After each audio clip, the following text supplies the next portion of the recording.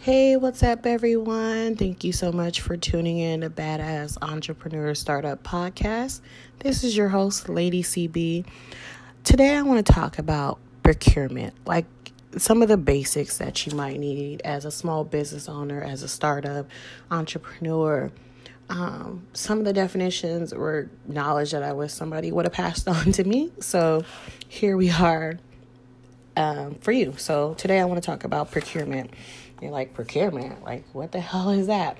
So basically, procurement is the purchase of goods or services. People usually refer to this procurement as in military or university. That's if they're goods and services. Okay. So, for example, procurement is I am going to acquire 3,000 military beds, from the Department of Defense or Homeland Security or whoever. So they have a procurement or a contract person. You'll go and bid on stuff at, a potential warehouse.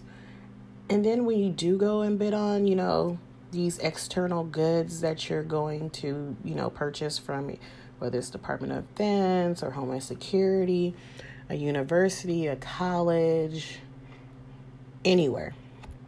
You want to make sure that that item or items that you're purchasing is eligible for tax exemption. You're like, what? Yeah, so some of those can be tax exempt, but you have to see if you qualify for those.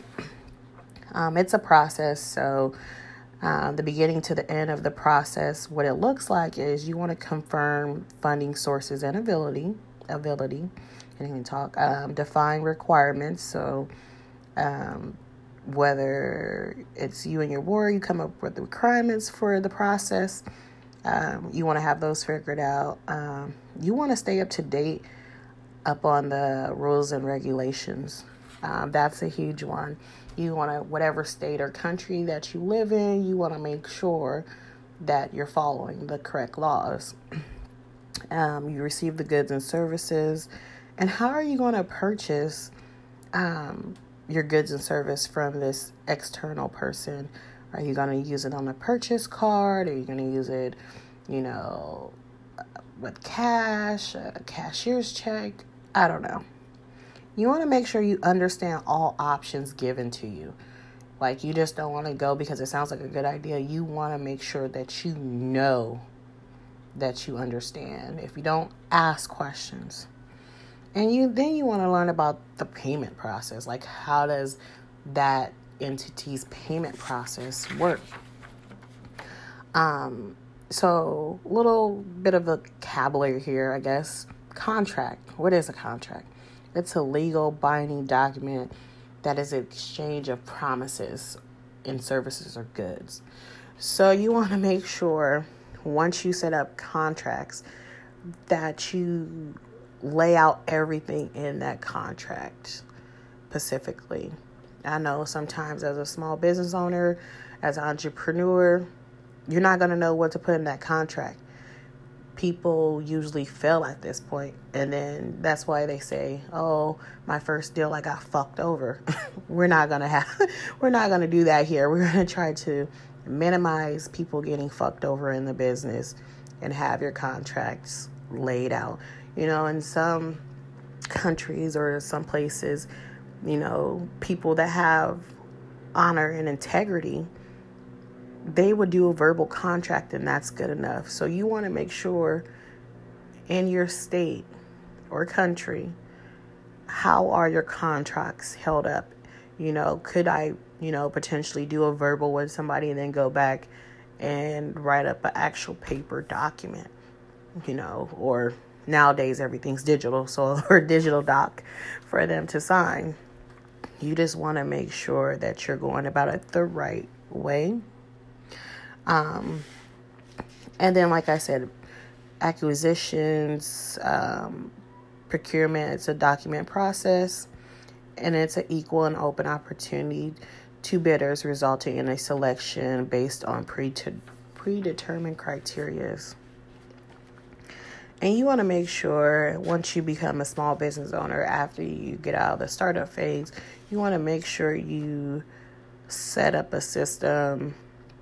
I mean, I guess you could do it in your entrepreneur stage. Is basically draw up how you want your procurement department to look like. Not everybody's going to be like big macho and have all of these, but you kind of want it, if you're still going to be a small business owner, if you don't, want to scale your business up, if you just kind of want to stay small, but you want to make sure that each one of your employees understands and know how to do the task at hand, so that's something to think about.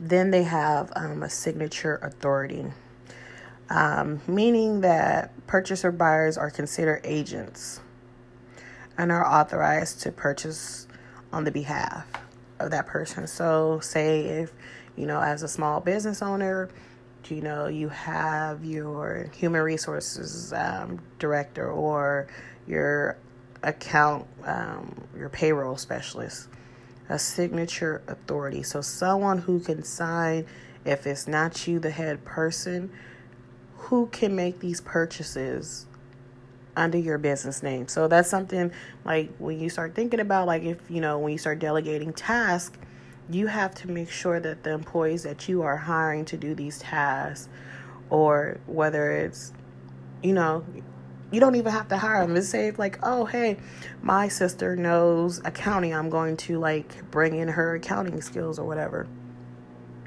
and then you want to talk about a direct buy limit, like in your company or business, or what limit you want to set that, after it goes over this certain amount, like it needs your approval.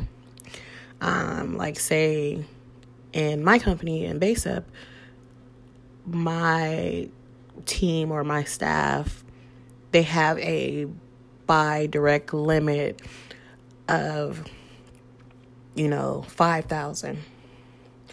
In the state where I am, in Washington State, the limit is set at $10,000.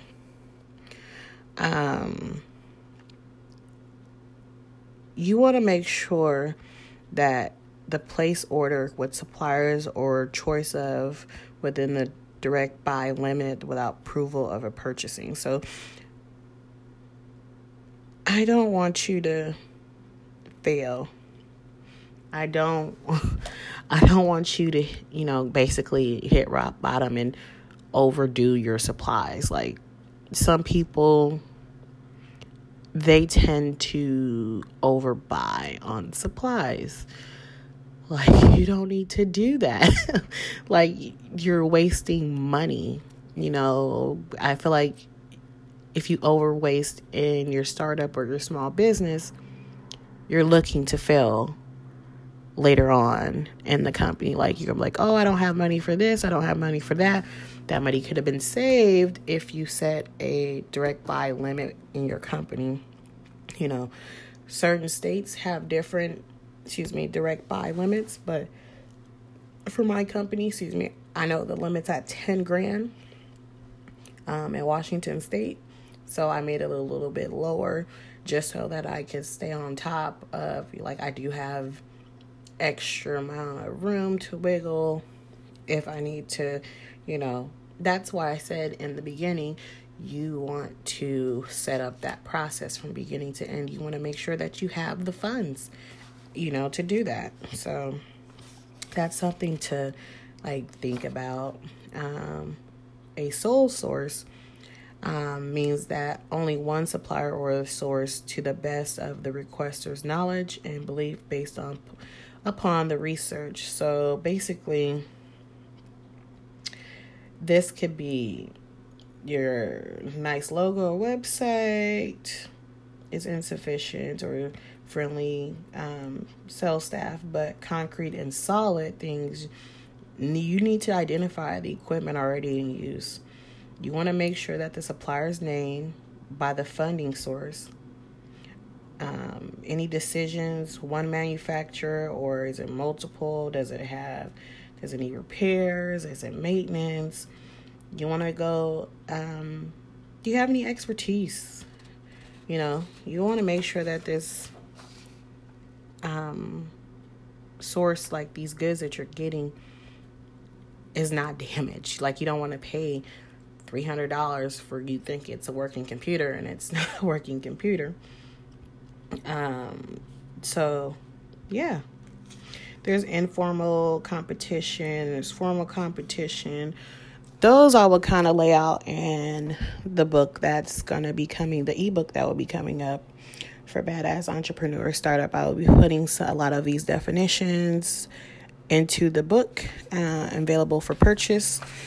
I know I was like, that's a little bit of advertisement in there. Yes, I know, but I don't want to bore you to death with all the terms.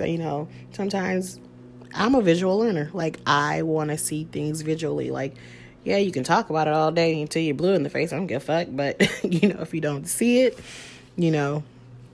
So that's where we're at. We're developing a book for you guys with all this content. And it's really good for, teach to your kids. Teach them how to start an LLC or LP or a C corporation. Do like the rich people do. Send this information down to your kids. Like, build that generational wealth. And sometimes I would say, like, I know people like, oh, that's so much to do. Yes, I know. As you're starting up as an entrepreneur, you're doing every single job that you can think of. And I want to make sure my job as a person, before I leave this earth, I want to make sure that people have the tools that I was never given to start a business. Like, that should be free fucking game. Like, that. I mean, it really should. It's not taught in schools. Some schools, in Europe, and they do teach them at the elementary, or I should say the school age level. But just here in the United States, they really don't. If they do, it's a well-to-do off school or something like that. But you want to make sure in your procurement department, you want to make sure there's ethical behavior and context.